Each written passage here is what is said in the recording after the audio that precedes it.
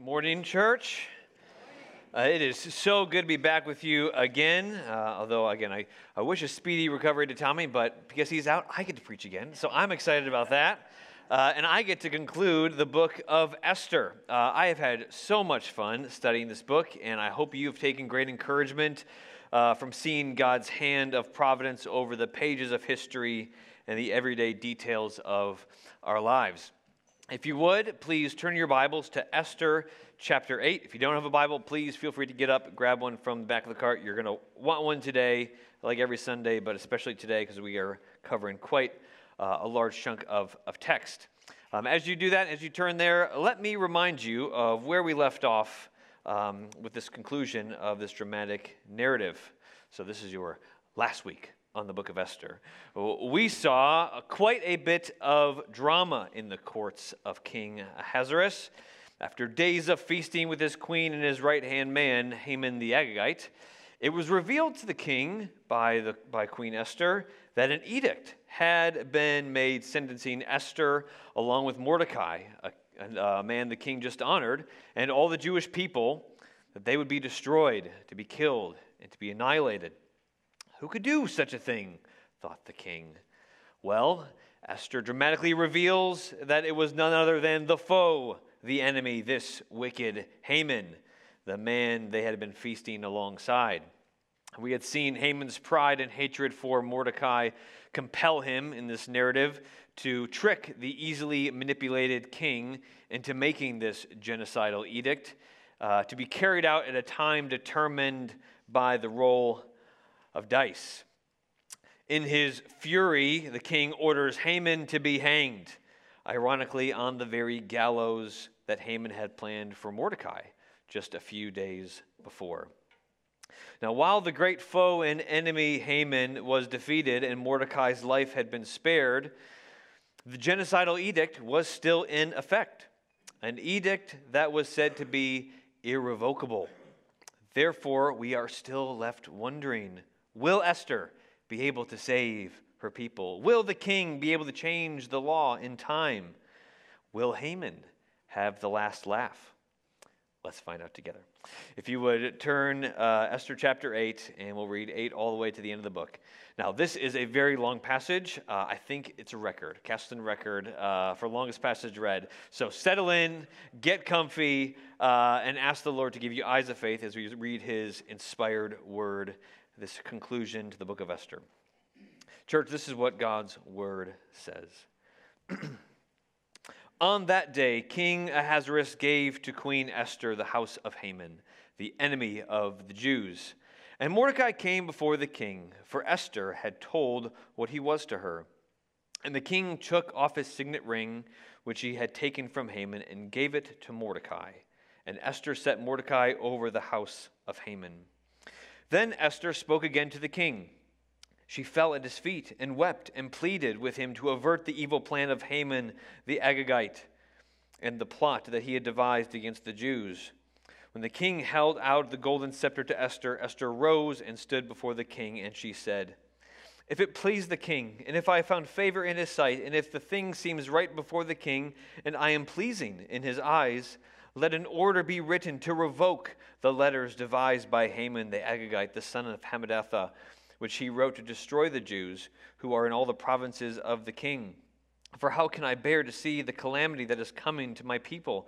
Or how can I bear to see the destruction of my kindred?" Then King Ahasuerus said to the queen Esther and Mordecai the Jew, "Behold, I have given Esther the house of Haman, and they have hanged him on the gallows, because he intended to lay hands on the Jews. But you may write as you please with regard to the Jews in the name of the king, and seal it with the king's ring. For an edict written in the name of the king and sealed with the king's ring cannot be revoked." The king's scribes were summoned at that time in the 3rd month, which is the month of Sivan, on the 23rd day.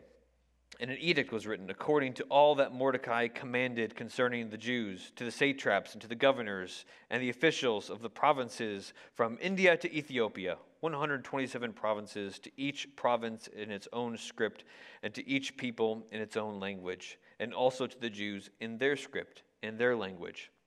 And he wrote in the name of King Ahasuerus and sealed it with the king's signet ring.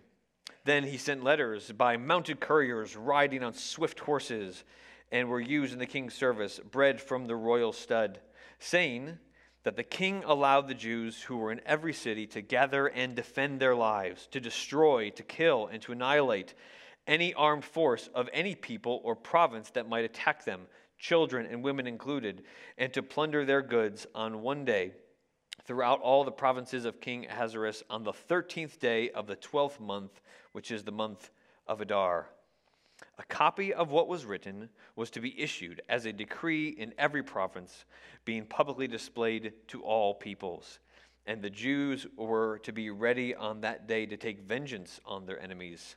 So the couriers, mounted on their swift horses that were used in the king's service, rode out hurriedly, urged by the king's command, and the decree was issued in Susa, the citadel.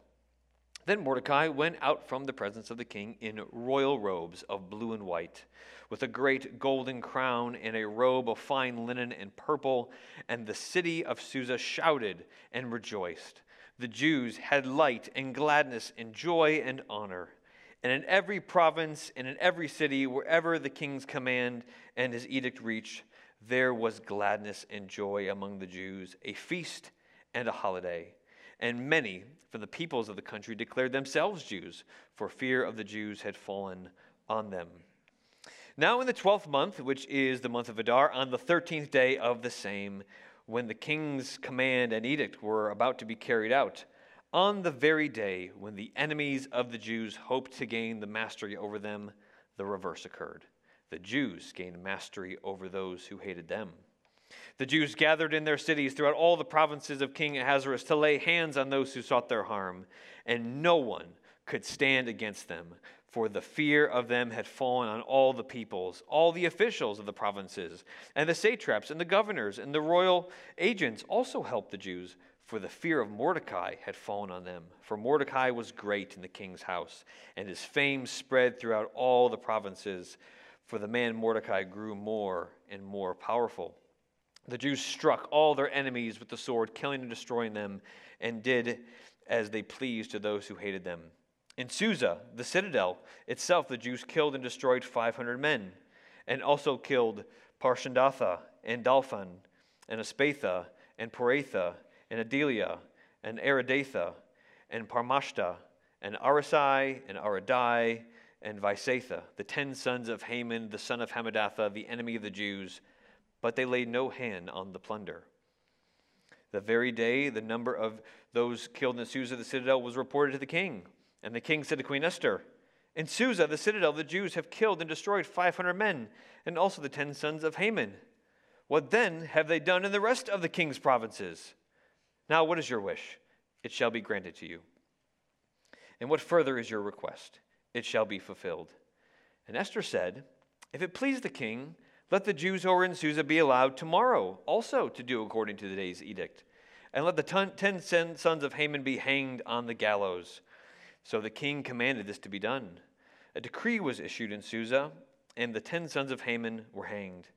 The Jews who were in Susa gathered also on the 14th day of the month of Adar, and they killed 300 men in Susa, but they laid no hands on the plunder.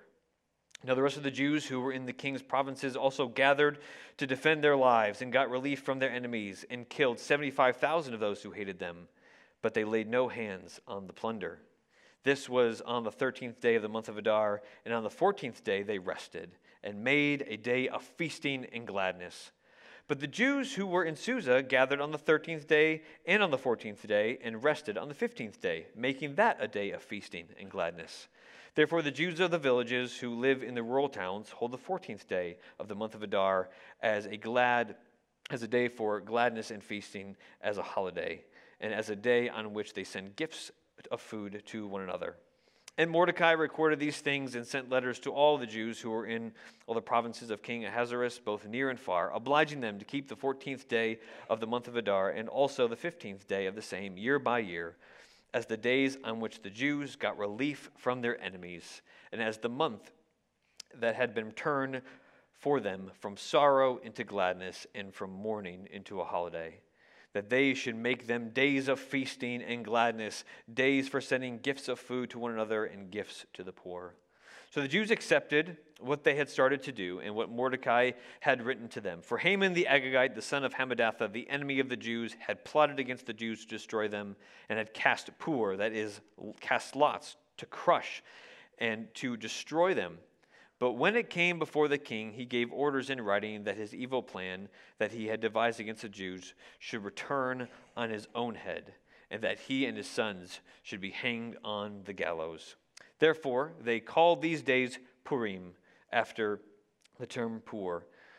Therefore, because of all that was written in this letter, and of what they had faced in this matter, and of what had happened to them, the Jews firmly obligated themselves and their offspring, and all who joined them, that without fail they would keep these 2 days according to what was written, and at the time appointed every year, that these days should be remembered and kept throughout every generation, in every clan, province, and city, and that these days of Purim should never fall into disuse among the Jews, nor should the commemoration of these days cease among their descendants.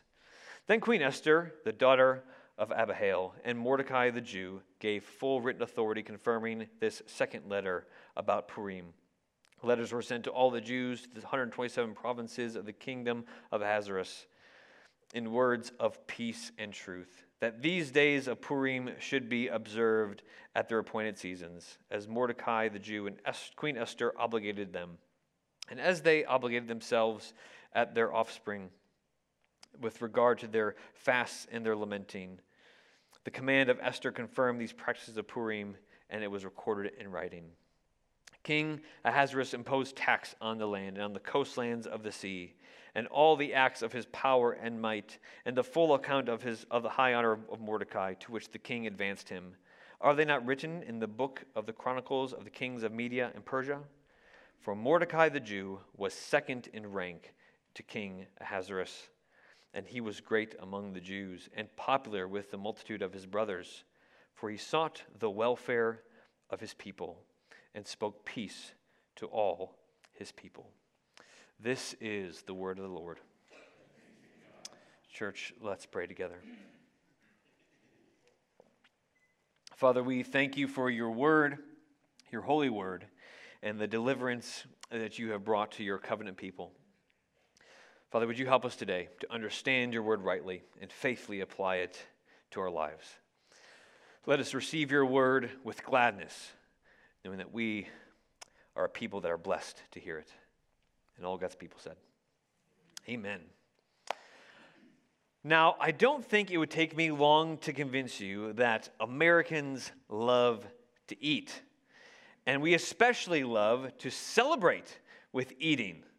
Most of our major holidays, we've made sure include food. Thanksgiving dinner, maybe it's probably the pinnacle, but then there's also Christmas dinner, Easter brunch, 4th of July barbecue. Oh, it's your birthday? Let's have some cake. And let's go out to dinner. I'm sure many of you have been to weddings that are followed by very large dinners of feasting with family and friends.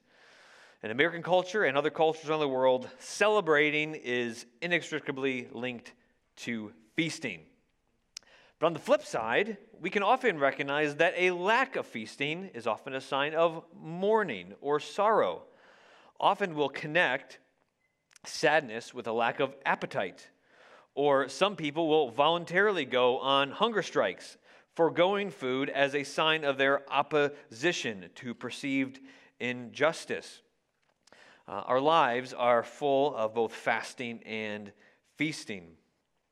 And now, if you've been with us through the book of Esther, you've probably recognized very similar themes. This book is full of fasting and feasting. Some commentators actually believe the whole book itself is actually structured around three sets of feasts. In chapter 1, there was the feast of the king and queen. And then last week we saw Esther prepare 2 feasts. And today we see the book end with a set of feasts in response to God's deliverance. So what do we do with all those themes? Well, my prayer today as we conclude this book, and as we see God turn his people's fasting into feasting, that we would be a people that are marked by faith and by hope as we fast and as we feast, waiting with expectation for our final deliverance, waiting for a day when we will weep and we will fast no more in the presence of our King. you're taking notes, I've broken down these chapters into 3 sections, each of which will end with a feast.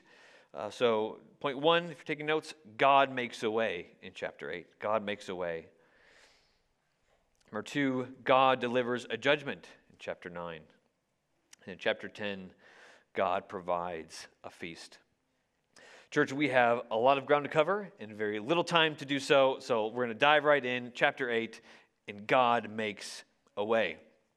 Last week, Esther finally has unveiled her ethnicity and the wicked plot of Haman to the king. And in response, the king puts an end to Haman, but additionally, you'll see right here at the beginning of chapter 8 that the king further humiliates Haman, even in death, as the king hands over Haman's house to Mordecai. And not only that, but he takes the signet ring off of dead Haman and he gives it to Mordecai as well, giving him the power to speak on behalf of the king. It's incredible, right? In a few short days, Mordecai and Haman have completely switched places, and this theme of reversals is going to be prominent in these chapters. Now, while all this is great news for Mordecai, Haman's edict is still in place, and so we are left wondering, will Esther and Mordecai be able to save the Jews? Will God be able to make a way for them to be saved? Well, we see God begin to make a way starting in verse 3, as we see something in Esther that we haven't seen her do before. Instead of using her kind of cool, calm, composed, and cunning way to turn the king's heart in her favor, this time, what does she do? She falls at the king's feet and weeps, makes a passionate plea with him, not for her own life, as Haman had pled before Esther last week, but for the life of her people. Look at verse 5. And she said, "If it please the king, and if I found favor in his sight, and if the thing seems right before the king, and I am pleasing in his eyes, let an order be written to revoke the letters devised by Haman the Agagite, the son of Hammedatha, which he wrote to destroy the Jews who are in all the provinces of the king. For how can I bear to see the calamity that is coming to my people, or how can I bear to see the destruction of my kindred?" Esther, at this point, I think she's pulling out all the stops to change the king's mind. Kind of like when I say no to my daughter, and then she uses the little puppy dog eyes at me and does one of these. It's like, ooh, you're pulling on my heartstrings, girl. You're doing it. It's almost like Esther, right? She's saying, "King, if you really love me, if you really like to have me around, if you really want me to be happy, won't you grant my request?"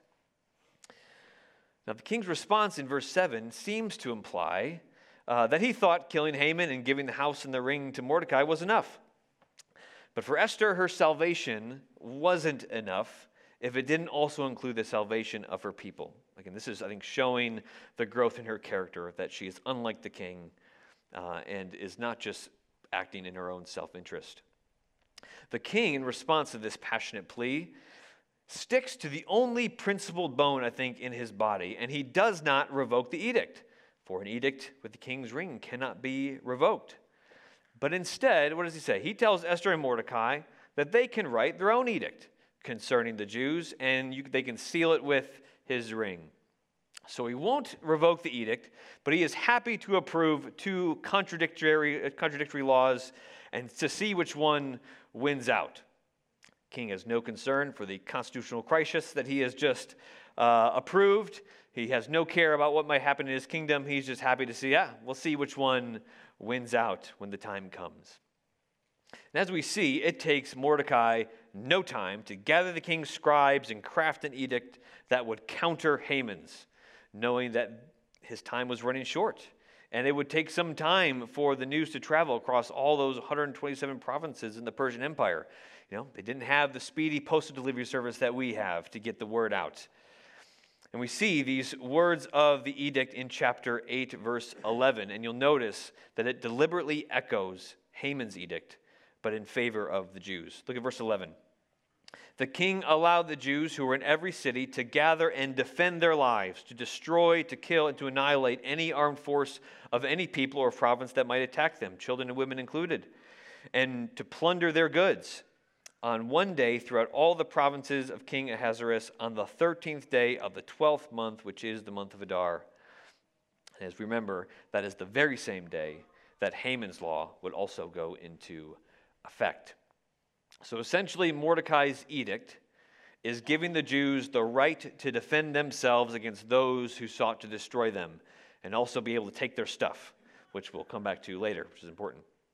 And they'll be able to do this with the full backing of the Persian Empire. I mean, what an incredible turn of events. And I think further in chapter 8, I think the author is intentionally drawing our attention to the great reversals for God's people.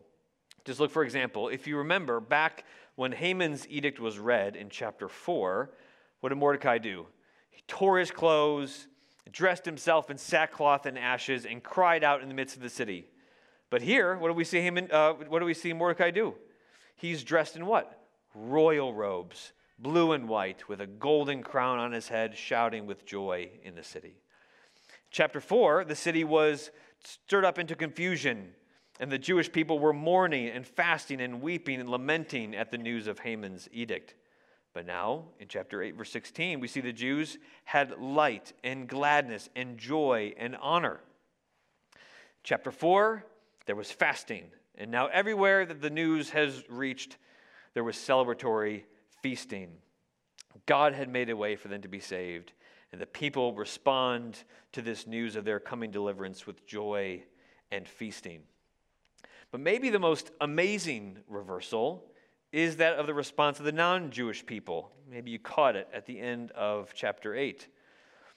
Verse 18, "And many from the peoples of the country declared themselves Jews, for fear of the Jews had fallen on them." Now, again, I was going to say this. Esther, again, you think about this. Esther, at the beginning of the narrative, she has concealed her identity, right? Concealed her ethnicity for fear of being killed. But now, as she just reveals her identity, the people of the kingdom are now wanting to identify as Jews for fear that they may be killed. Quite the reversal. Now, I don't know if the people that were here truly converted or they truly feared God or they were just fearing for their lives. But it is important to recognize that they had a choice to choose the side of Haman, the enemies, or the side of the Jews. And they knew they had to choose, and they chose to side with the Jews. And I think this foreshadows a day, and even in our day, that we have a choice to choose. Are we going to side with Yahweh, or are we going to side with his enemies? And there's going to be a day when the nations will be gathered under the protection of Yahweh, being drawn to his king. It's incredible. In a few short days, the entire outlook for the Jews has changed, for God has made a way and has turned their fasting into feasting at this announcement of their coming deliverance. And just to pause here, let's think of just one clear, I think, brief application that we ought to take to heart in this chapter. And that is, when our circumstances make it feel that God's promises can't possibly come to pass for us, we must continue to trust that our God can make a way. Too often, we see God and judge God through our circumstances. We see him say, our circumstances are like this, God, you must be like this. Instead, it ought to be flipped. We ought to say, God, this is who you are. Therefore, as I endure these circumstances, I trust that you can make a way, even if it doesn't feel like you can. I think God often will use uncomfortable circumstances to remind us that we're not in control, so that when he shows himself faithful again, we can give him praise and glory that he deserves. Just as we saw at baptism this morning and we cheered and clapped, it wasn't because of Chandler, but it was because of what God had done in Chandler's life. And we can rejoice when we see God at work, trusting that even when circumstances feel difficult, even when we don't see how God can make a way, we can trust that his promises are sure for us. We don't have record that Mordecai and Esther praised God for their deliverance. They may have, but we know that as a church, we ought to, when we see God at work, we ought to celebrate, we ought to praise the Lord when we see him fulfill those things, so we can be encouraged to look to him in any circumstance.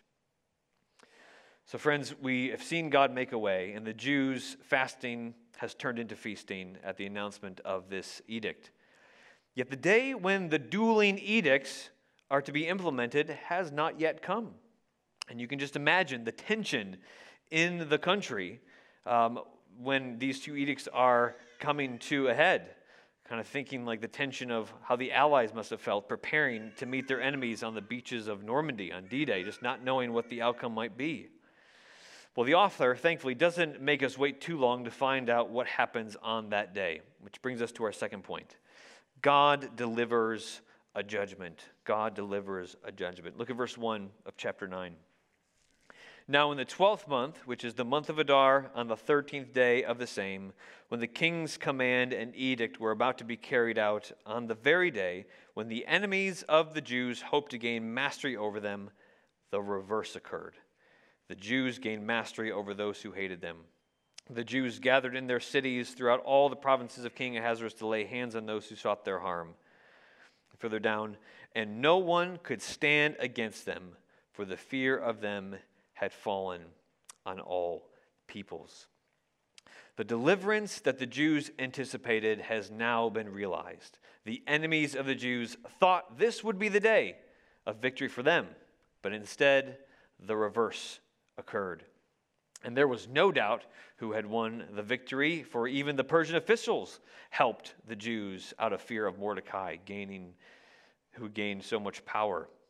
And this news of this decisive victory reaches the ears of the king, and he seems a little bit flabbergasted that 500 were killed just in Susa, leaving him wondering how much had been done in all the other provinces of my kingdom. How much damage has really been done? Yet the king still feels that he's still not fulfilled his gift to Esther, and so he asks Esther again for her request, and her request, as you saw, is a little surprising. She asks that the Jews be able to continue the fight against their enemies one more day in the city of Susa, and also requests that the 10 sons of Haman, who are already killed, to be hanged just as their father was. The king complies with his queen's request, and the Jews in Susa kill another 300 of their enemies who sought to do them harm. We'll come back to that later, but as we see the end of this chapter, it gives way to more feasting and gladness. Mordecai, in the seat of his power, what does he do? He establishes an annual feast, the Feast of Purim, a day to remember when the Jews got relief from their enemies, the day when their sorrow was turned to gladness, their mourning into a holiday. And they call it Purim after the term pur, which we saw means to cast lots for. If you remember, Haman rolled dice to determine what day the end of the Jews would be. And what so happens is that God used that roll of the dice to determine the day that he would deliver victory for the Jews. For God is sovereign even over the roll of dice. Now, after reading that chapter, I would venture to guess that some of you have some questions considering the amount of bloodshed in this chapter. Maybe asking, was Mordecai right in ordering this edict?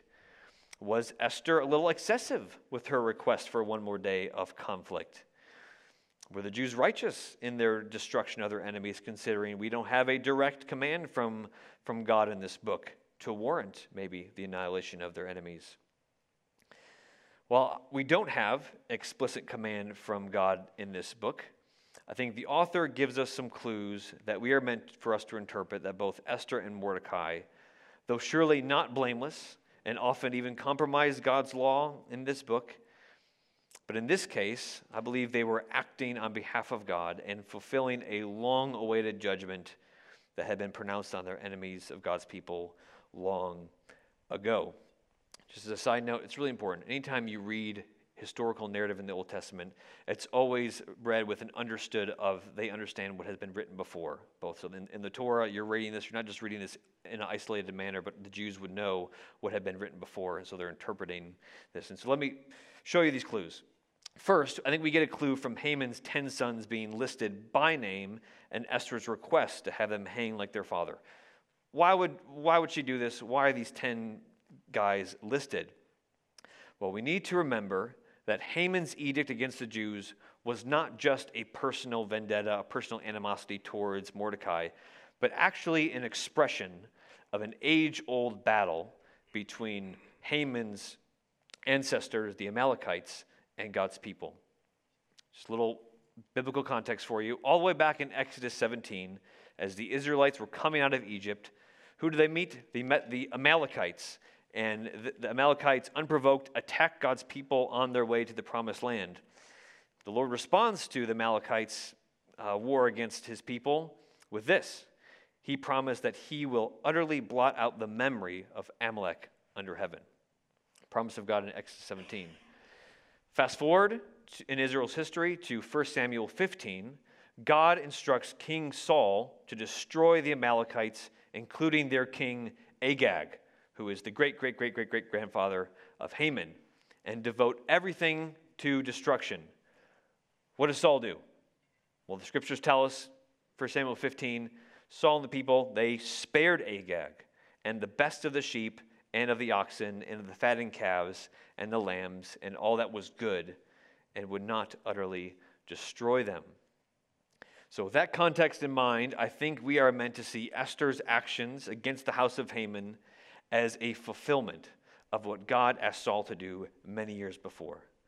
God's people had failed to obey God's voice, and they began to fall into idol worship of other gods. But now Esther has fulfilled the promise of God, and she left no doubt whether or not Haman's descendants would threaten God's people ever again by making a display of them for all to see. It may have taken a while, but God always delivers on his promises, even his promises to deliver judgment upon his enemies. Another clue that Esther and the Jews acted properly in God's sight is, I think, the emphasis the author puts on the plunder. Did you notice, as I read this repeated phrase, they did not lay hands on the plunder, even though the edict said that they could do so?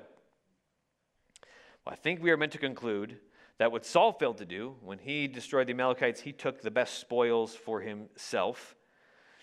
Esther and the Jews did the exact opposite. Unlike Saul, the Jews chose not to profit off their enemies and to fulfill God's original command to Saul. I do believe if the records showed that the Jews took the plunder and extended their actions beyond those who were attacking them, I think we could conclude that this was not from the Lord. But instead, I think we see God use flawed people to fulfill a promise of judgment that he had made centuries before upon those who oppose his rule and plot to thwart God's irrevocable promises. Now you may be wondering, well, what promises were Haman's descendants, these enemies of the Jews, what were they trying to thwart?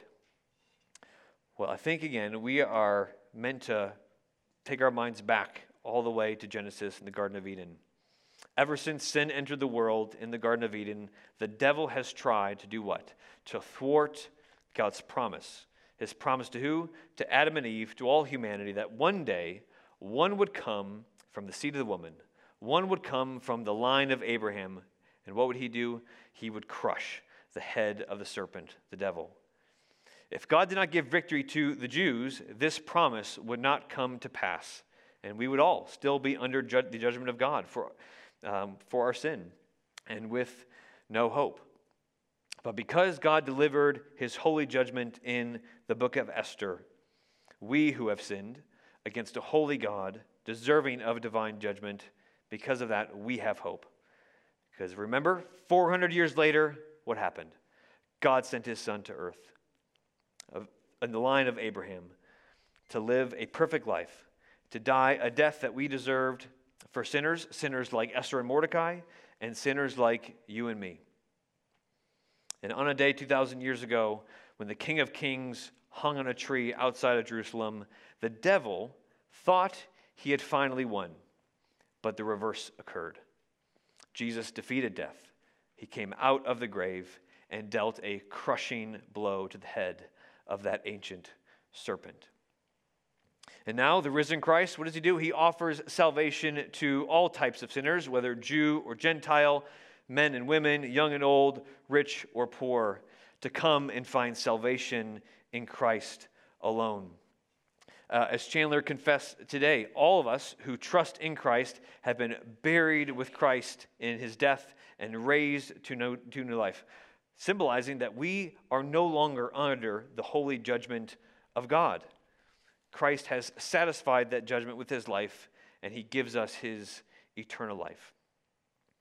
But friend, I would pause here. Just if you're here and you've never put your faith in Christ, if you're still trusting in your good works or your good family because of where you grew up, or that you've been to church consistently in your life, those things won't save you. The Bible says that God's judgment remains on you.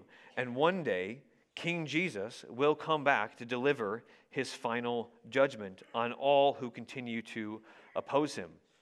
As our text said, there are only two sides. You cannot be agnostic on this.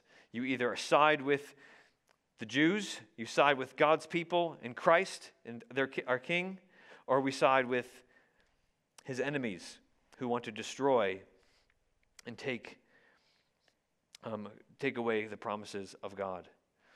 That's the bad news. But guess what? There's good news, right? The good news of the gospel is that God made a way. He delivered judgment on Christ so that all who repent of their sins and believe in Christ's death, that it was sufficient for you, will be safe when that judgment day finally comes. And not only safe, but we will get invited to a feast, to a celebration, which brings us to our conclusion and our last point. God prepares a feast. You'll notice at the end of the book of Esther, Mordecai is at the right hand of the king. He's number 2, just like Joseph before him. And his rule has brought what? It has brought peace and blessing, not only to the Jews, but to all in the kingdom. And if you remember at the beginning of the sermon, I had said that each section would end with a feast. Now you may be thinking, hey, I don't see a feast at the end of chapter 10. Well, I think it doesn't end with a feast, but I think it anticipates a coming feast. The peace brought by Mordecai the Jew to the Persian kingdom foreshadows and anticipates the day when Jesus Christ, the King, who sits at the right hand of the throne of God, will bring full and final peace to the world. And all who submit to his rule, people from every tribe, tongue, and nation, will enjoy his peace and will be invited to a feast. And we see this invitation to this feast in Revelation 19. Context of that book, in Revelation 18, we see this big battle, the final Armageddon between the city of Babylon, those who represent all who oppose God and his king, and King Jesus. And after his victory, after he crushes his enemies, what does he do? He provides a feast to end all feasts, the marriage supper of the Lamb. And all who take refuge in the Son, Jesus, will be invited to this feast. And we will enjoy his reign and his rule and his peace forever. For those who are in Christ, all our sorrows will one day be turned to joy.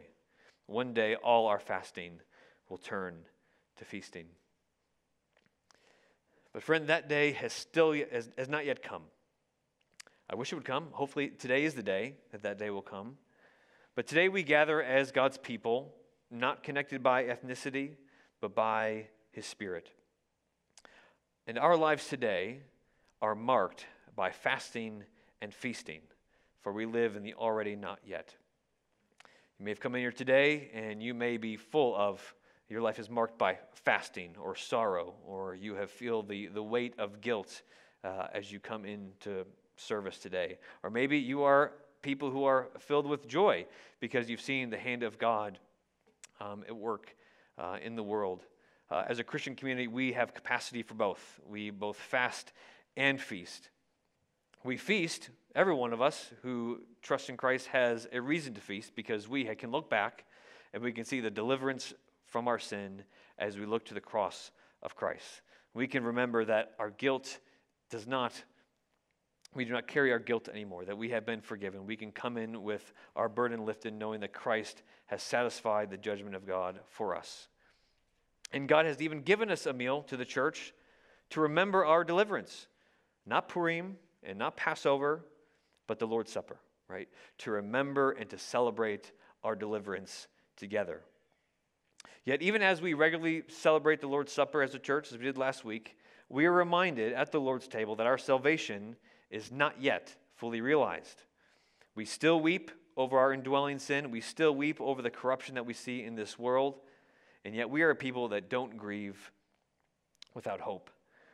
We have hope, for God has promised a day that will provide a much better feast than we have at the Lord's Supper, but even a better feast because we will be truly in the presence of our King, and he will provide a feast of rich food, full of marrow and well-aged wine.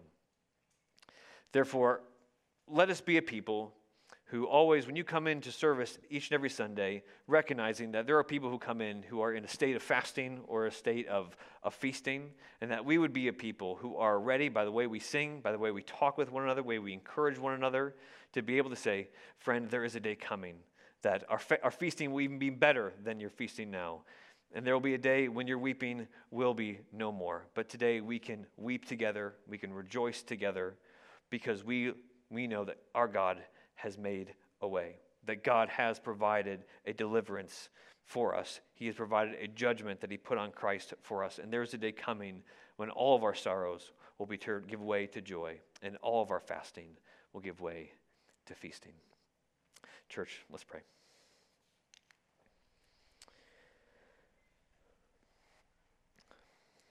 Lord, we thank you so much for this book of Esther, for your holy and inspired word that reminds us that you are the sovereign God over all the pages of history, and you have woven such a beautiful story of deliverance that culminates in your Son, Jesus Christ, who has died for us that we might live and be brought into your family. We who were your enemies have now been made your friends and are invited to your table.